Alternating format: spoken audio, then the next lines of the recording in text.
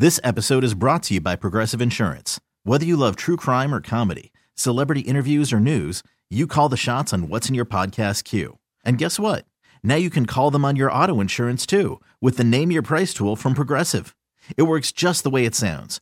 You tell Progressive how much you want to pay for car insurance, and they'll show you coverage options that fit your budget. Get your quote today at Progressive.com to join the over 28 million drivers who trust Progressive. Progressive Casualty Insurance Company and Affiliates. Price and coverage match limited by state law. Hiring for your small business? If you're not looking for professionals on LinkedIn, you're looking in the wrong place. That's like looking for your car keys in a fish tank. LinkedIn helps you hire professionals you can't find anywhere else, even those who aren't actively searching for a new job but might be open to the perfect role. In a given month, over 70% of LinkedIn users don't even visit other leading job sites. So start looking in the right place. With LinkedIn, you can hire professionals like a professional. Post your free job on linkedin.com/recommend today. When you need to know what's happening, it's time to get in the huddle with Carl Dukes and Jason La Canfora. Back for another edition of In the Huddle.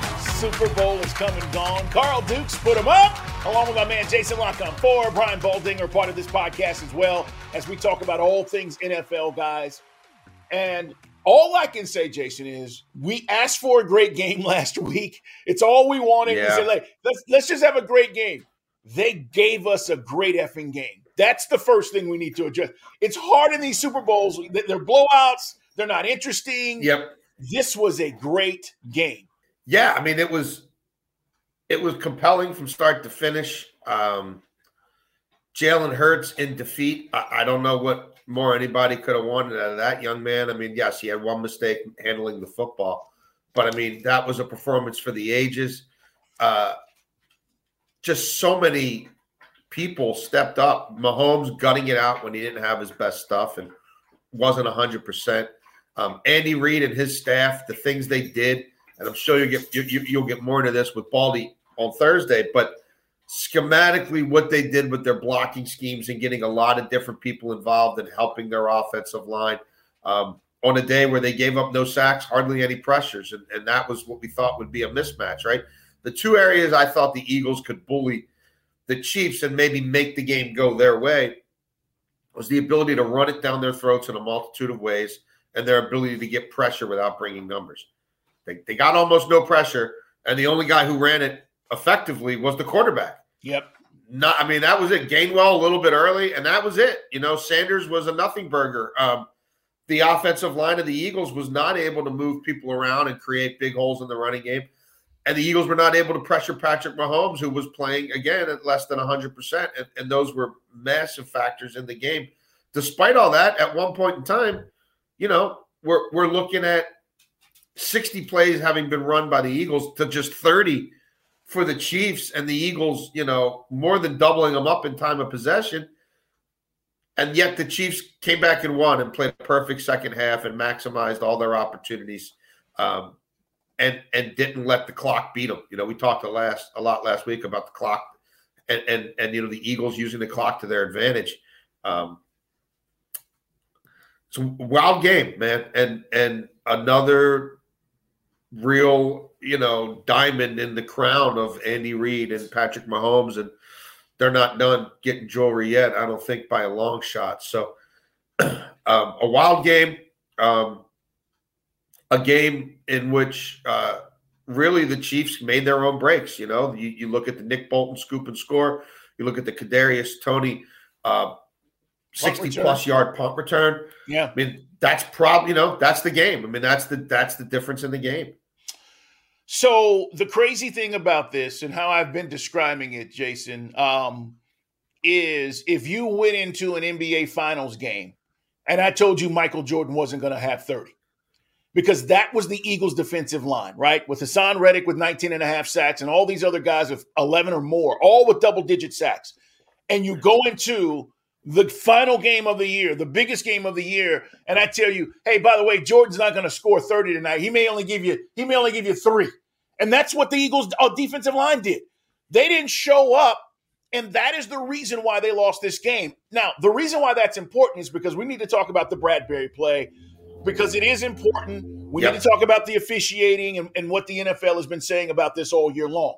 But that is not the reason why the Eagles lost the game. It was an inopportune time to call it. But the Eagles' defensive front that had dominated everybody all year long gets into the biggest game of the year, and they don't do jack. Really, that's what this comes down to. And if Mahomes has that kind of time and he's in rhythm as he was in the second half, where he only had one incompletion, 13 for 14 for $126 and a touchdown or 2 touchdowns, you're not going to beat the Chiefs. And that, to me, is why the Eagles lost this Super Bowl. Yeah, they couldn't affect the quarterback nearly enough. They couldn't make him uncomfortable nearly enough. His longest completion was 22 yards. That was to Kelsey. And I don't think that one traveled more than maybe 16 through the air. So it was not going to be pushing it downfield. We talked about this. Valdez-Scantling against Darius Slay, 50 yards downfield, was not going to be the way. They'd have to run the ball. Yep. Andy Reid was going to have to stay balanced. We talked about since week 10, he had gone from running the ball the third fewest in the NFL on a percentage basis to the 13th fewest, right? He had been running the ball 41% of the time since week 10. The league average is 44. Was he going to go above that in the Super Bowl? Yeah, it was almost a 50-50 split run to pass, which they needed because, again, the splash plays weren't going to be there. They'd have to keep that Eagles defense honest in different ways. It was going to have to be a rhythm, tempo passing game, high percentage passes, do what you can, yards after the catch. But it wasn't going to be about explosive plays. It was going to be about no turnovers, highly efficient pass game, and run the ball more than some people think. And that's what it was. And again, as great as Mahomes played, if they don't get 7 from the defense and they don't get the big special team score, I don't think they get the 38. And it was going to take at least getting the 36 to win that thing. So it was complimentary football. The defense was by no means special, but they made a couple of special plays, which affected the outcome. As for the Bradbury play, early in that game, Juju Smith-Schuster on a third down is going across the middle right around midfield. Bradbury affects him more in that play than he did in the final one that we're talking about. They let that go. You know what I mean? So as much as Bradbury's going to come out and say, I did this, good on him for saying it, but he also did more than that earlier in the game. And nothing. More officials had eyes on that, and nobody threw a flag. So how that somehow that standard changes from the first quarter to the fourth quarter. I'd also say Tyreek Hill wasn't catching that ball in the back of the end zone, let alone Juju Smith-Schuster, who runs like his feet are in cement now. Yeah, it's an uncatchable ball. I think Mahomes was almost throwing it away just to see if he got the call. Yep. And they gave him the call. That's the other part, too. I think common sense in a situation of that much magnitude, I think you got to be real about what was even the desired outcome of that play? The desired outcome of that play for the Chiefs was don't bleep it up. We're in field goal range, and maybe you get a flag. There was no chance he was catching that ball. So is that why the game was won or lost? No. But is it shameful for the NFL that we continue to have games marred by insufficient, not up to standard playing conditions? By that, I mean the field. It was terrible. And the officials. How can this be? They thumped their chest about, we're going to be 20 billion in revenue, and we're shooting for 25 billion in revenue, and we're going to play games on the moon one day. First it's England, it's Germany, it's Mexico, it's going to be Brazil. We'll play it on the moon. And we keep seeing guys slipping and sliding and getting hurt, non-contact, in playoff games. This isn't a preseason game. And I saw a tweet the league sent out that morning about how much time and money they put into that playing surface. And we've got all these pallets. Did you see that? It's like $80 million. We roll it in, we roll it out. We're watching it like it's a newborn baby. Did anybody test it out? What the hell are we doing here? It's shameful. Shameful. It was bad. There's no doubt about it. Guys are changing cleats to try to adjust during the game. And listen, that can be a normal thing. This is the Super Bowl. This isn't any given Sunday. It's the damn Super Bowl. So these guys shouldn't have to go through that or worry about a guy slipping and breaking his ankle. But they're fortunate nobody seriously got hurt. On the big picture, the NFL can claim, we'll be better because nobody sustained a serious injury. It's In the Huddle. We do this every Tuesday and Thursday, guys. Subscribe. We put out new episodes. We're talking about Super Bowl 57. It's one of the all-time greats. I don't want to sit here and tell you it's the greatest Super Bowl and be a prisoner of the moment. But it's one of the all-time best Super Bowls because it went down to the end. The problem was we were not satisfied as fans because you had an anticlimactic ending. The game itself was great. The last minute 40, weak sauce. And that's why fans around the country are like, whether you're an Eagles or Chiefs fan, it's like most people weren't. Most people were just watching this game, Jason, have an interest and be with friends and eat chicken wings or whatever the hell they were eating. But at the end of the day, you're like, the ending, man, it sucks. Let's be honest. Well, and I think, again, neutral observer, just sort of someone watching as a fan of football, fan of the human spectacle, what these men can do with their minds and bodies for 3 hours. Hurts played one of the all-time great games. I mean, again, he literally was the entire offense. I mean, he made throws the likes of which Mahomes didn't even attempt in that game, and he made them time and time again. And he was the only person who could run the football for that team. I mean, I don't know what more, other than throwing a pass to himself, I don't know what more anyone could ask of him. He was the entirety of their offense. And he didn't get one last bite at the apple. It's 11 seconds instead of 35 or, 48 or a minute 12 or whatever it could have been, had they not thrown a flag when they did. So as well as he played, you would have really liked to see him get, have at least one timeout and 30 some seconds to operate with and see if he can get him in field goal range. But I mean, what a tour de force performance. Had they given Jalen Hurts the MVP award, I don't know that anybody could have really flinched. No. I mean, I wouldn't have. I get it. From start to finish, opening drive till the last time he had the ball in his hands, he was the best football player on that field for the totality of that game, period. Hands down. I totally agree. And by the way, while we are talking about the Eagles offense, this just in, it is Tuesday, so this is coming in as we speak, but Shane Steichen has taken the job with the Indianapolis Colts. He will become their new head coach. For Jason and I, the good news is that Jeff Saturday is not getting that job, all right? And not that we're haters, but the fact is, well, listen, it's good news for the sport, but for my Twitter feed and my columns at the Washington Post, I lost my muse, man. Yeah. I mean, him and Irsay, that was a dream team. Oh, trust me. There are guys that you're like, this is great. That train was always on time, Carl. I'm going to miss that train. You're getting all this great stuff. But Shane Steichen is was the Eagles defensive or offensive coordinator. He spent 7 seasons with the Los Angeles San Diego Chargers. Obviously, Sirianni brought him over. The cool thing about this, and we talked about it last week, Jason, he was the guy calling the plays. It wasn't Nick Sirianni. Yeah. So twofold here as we're talking about the results of the Super Bowl. One, he takes the Colts job. There's a lot there. They got a lot to fix. But what does it do for the Eagles now? Does Sirianni still go out and hire another OC and decide to not call plays? I would think they promote their quarterback coach, Brian Johnson, who a lot of people had interest in as an OC. And now this allows them to keep him in the building, right? Because we want to go somewhere else and work with a lesser quarterback, or you want to stay here, compete for a Lombardi Trophy, work with Jalen Hurts with all these pieces on offense and fast track yourself to be a head coach in 3 years from now. So I would think that would be the chain of command, and Sirianni would delegate, and we'll see how that goes. And then as to, the Colts hire, I mean, look, it makes sense. They're going to be drafting a quarterback. They got to get off the end of the career carousel. Everything they've done since Andrew Luck retired has been kind of chasing somebody whose best was behind them. So now they've got to develop one of their own, and they got to invest real draft capital in it. And because they were so inept under Jeff Saturday, they're positioned to do it. And it's a pretty decent chance that a part of this quarterback's toolkit will be the ability to extend plays, the ability to move around, the ability to play the option game and the RPO game. And that's obviously, when the Eagles took off is when they kind of met Jalen Hurts halfway. So I get it.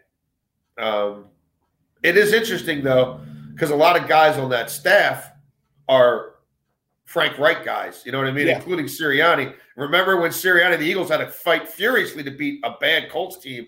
And when they did, Sirianni was, this is for Frank Reich and oh, yeah, that's right. Jim Irsay and all that. So I guess there's a little irony in that. But, we'll see what they do with whichever quarterback they end up drafting. I think I've heard a lot of buzz about them and Will Levis, so we'll see. Yeah, I saw Levis play up close and personal this season because Kentucky's one of the schools my daughter was looking at. So we went up there and checked it out. But he's NFL built, right? He's got the physical tools you like an NFL quarterback. And then he's played a lot. I mean, he played at Penn State and then he, transferred and all that stuff. Yeah. Point is, we'll see. We got plenty of time to talk about the draft, but a lot of people think it's, Bryce Young, C.J. Stroud, and then Will Levis. Mm-hmm. Some people have Levis in front of C.J. Stroud, and I'm like, why? I don't know. I don't believe that to be the case. I think he's the third if you're going to start ranking these guys. Listen, C.J. Stroud showed me a lot in the college football playoff. And, he's playing against NFL team. Yes, and I think, that elevated his draft status. But point is, guys, the Colts have a new head coach, Shane Steichen. We'll see where it goes. We wanted to mention that because it's literally just happening. I want to talk about the legacy of Patrick Mahomes because he's now the 13th starting quarterback to win multiple Super Bowls. And you start talking about these guys, right? And they're all in the hall. I mean, you start talking about Bradshaw and Staubach and, Brady's the outlier, guys, of course. But Roethlisberger, Elway, the Mannings, both Mannings have two each, Yeah. So he's done something, Jason, that nobody's ever done in a 5-year period. 2 regular season MVPs, 2 Super Bowl MVPs, 2 Super Bowl chips, and he's 27 years old. I mean, this is interesting when you start projecting. One, we don't know about health, but before the age of 30, and Jason, if they're able to get back, this guy could have 3 chips within a 6 or 7 year period. Nobody's done that. Well, and the difference for me, too, is you go back, the first you mentioned Ben Roethlisberger. Bro, he was along for the ride in that first Super Bowl. I mean, was about the bus. That was about a couple trick plays. That was about Bill Cowher's defense. Yep. I mean, there were games where Roethlisberger might as well have been Terry Bradshaw. You get 7 completions, we win the game, son. You know what I mean? And don't turn it over more than twice. Like, that was the reality of that first one with Ben. And even, Tom Brady's first one, to take nothing away from anything that man accomplished, but that was about running the ball 30-plus times, and it didn't matter if Antoine Smith was only getting 2.5 yards per carry. We're going to keep running it, right? It was about the defense that Belichick built. And it was about Brady literally just don't turn the ball over, manage the game, make a couple of big plays, 20-plus yards downfield if you can, son, but just don't bleep it up. Mahomes has been the main thing the entire time. Like, the defense has never been great. Yep. He does have a Hall of Fame tight end, but this time he did it without the potential future Hall of Fame wide receiver. It was living in 12 and 13 personnel with backup tight ends, and it was a bunch of dudes. I mean, anybody in the league could have had Kadarius Toney. And like Valdez-Scantling, Juju for not a big, not big money. I mean, they invested in the offensive line, but, the running back, we think he's really good. I think he'll have a nice career. They got him in the 7th round. Right. It was – think about how many rookies played meaningful snaps for them in the Super Bowl. Now, this was Mahomes, man. I mean, it's been on Mahomes the entire time. He threw for 50 touchdowns his first season in the league. He wasn't the tugboat. He was the yacht. He's the main thing. Like, so I think that's a little different too in how some of these guys, won theirs early in their careers. Like, this isn't a dream team built around him. He's the dream team. Right. Yeah. It's interesting. The other thing is this ability to bring his team back. The number is 14-10 when his team trails by double digits. Okay. Since 2018. So your team is down 10 or more, and this guy has a winning record, okay, in the NFL. They were down 24-14 in the Super Bowl. He comes back. So now Mahomes has 2 comebacks of at least 10 points or more, Jason, in the Super Bowl, which ties that guy Tom Brady. Yeah. That's the thing. Like, you're never out of it. There are some great quarterbacks across the league, some guys we really like, some dudes that we think are like, all right, he's going to be a guy. But the deal with Mahomes is you're never out of it. No. You can look up at the scoreboard, you're like, oh, damn, we're down 16. And you just feel like you're going to get back in the game. Well, and again, this stands out to me. Like, we start talking legacy and how this resonates and the impact. This wasn't go throw a 50-yard fly route to the cheetah and see if he draws a penalty or just hauls it in. It was none of that. You're right. You were going to have to architect it, and structure it a different way.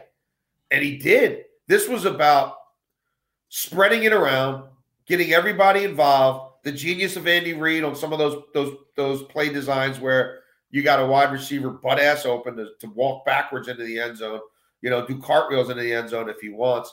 And it was about being that ultimate facilitator, being able to have that sort of genius thing in your mind where you're constantly balancing the clock. You know what I mean? You're balancing everything going on around you. You're maximizing your performance. You're maximizing the performance of others. And you're doing it while chasing the clock and chasing a Super Bowl caliber team who you're losing to in a neutral site on a crappy field, like with a bum ankle. One leg. This episode is brought to you by Progressive Insurance. Whether you love true crime or comedy, celebrity interviews or news, you call the shots on what's in your podcast queue. And guess what? Now you can call them on your auto insurance too with the Name Your Price tool from Progressive.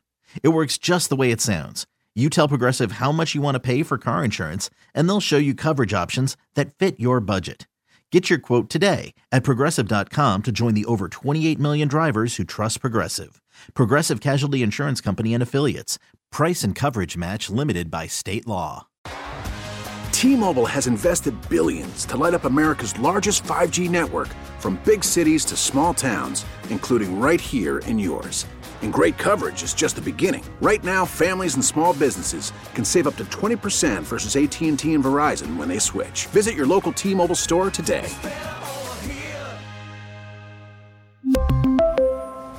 Plan savings with 3 lines of T-Mobile Essentials versus comparable available plans. Plan features and taxes and fees may vary.